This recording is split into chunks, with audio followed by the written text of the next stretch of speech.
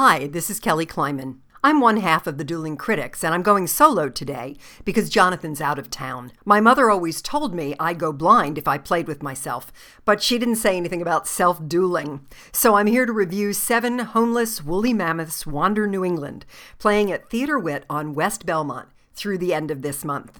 This is the Midwest premiere of a play by Madeline George, and it's actually less offbeat than the mouthful of a name suggests. We're in a college town in New England, and Dean Reen, I'm not making this up, is living with one of her ex-students, Andromeda. I'm still not making this up. But Dean's ex-lover Greer is dying of cancer, so they agree she should move back into the house they once shared. This sounds like a great setup for a Feydeau farce, and it is a comedy, but it's actually a comedy with a fairly serious undertone. Each of these women is trying to figure out where she fits in, and the not too overwhelming metaphor of the homeless mammoths. These are exhibits at the college museum about to be turfed out to make way for a new dorm, reflects the ambivalence of each of these women about what she's doing with her life.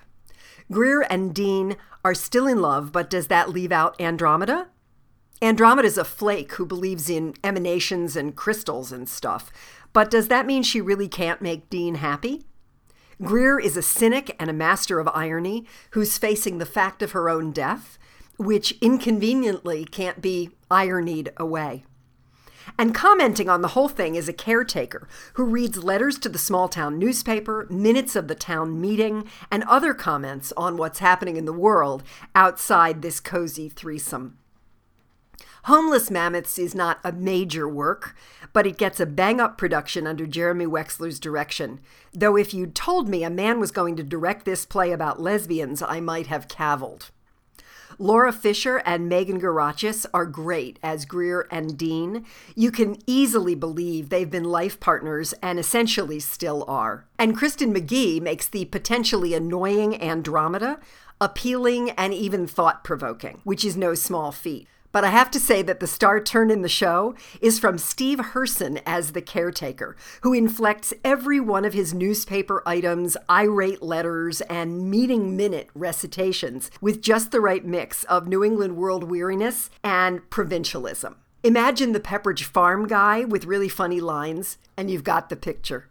The only part of the production that didn't work for me is an ongoing bit in which 2 young women are seen in a diorama of caveman days. I gather we're in the soon-to-be ex-college museum, and that posing as Wilma Flintstone is what these women do as their work-study job. But I couldn't figure out whether they were supposed to be Dean and Greer as college students, or Andromeda and an earlier lover, or none of the above, or all of the above. I doubt the playwright had in mind that lesbians are interchangeable, so I wish either she or the director had made clearer exactly who these women are and why we should care. It's funny to watch them inside the diorama, but that can only carry you so far.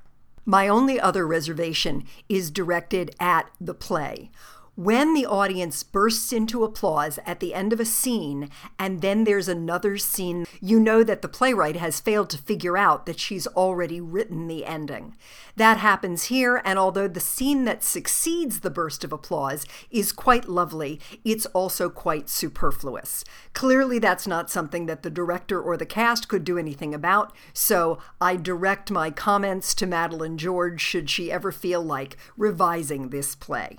All in all, it's a thoughtful and well-performed evening in the theater. 7 Homeless Mammoths Wander New England. Oh, there's no woolly in there. 7 Homeless Mammoths Wander New England plays through April 27th at Theater Wit in West Lakeview. The Dueling Critics podcast is a production of Miracle Podcasts. Remember, if it's a good podcast, it's a miracle. You can subscribe to our podcast in iTunes or go to duelingcritics.net and click subscribe by email to have us delivered to your mailbox hot and fresh every Friday morning. You can also listen to our back catalog in SoundCloud, follow us on Twitter at Dueling Critters, and like us on Facebook.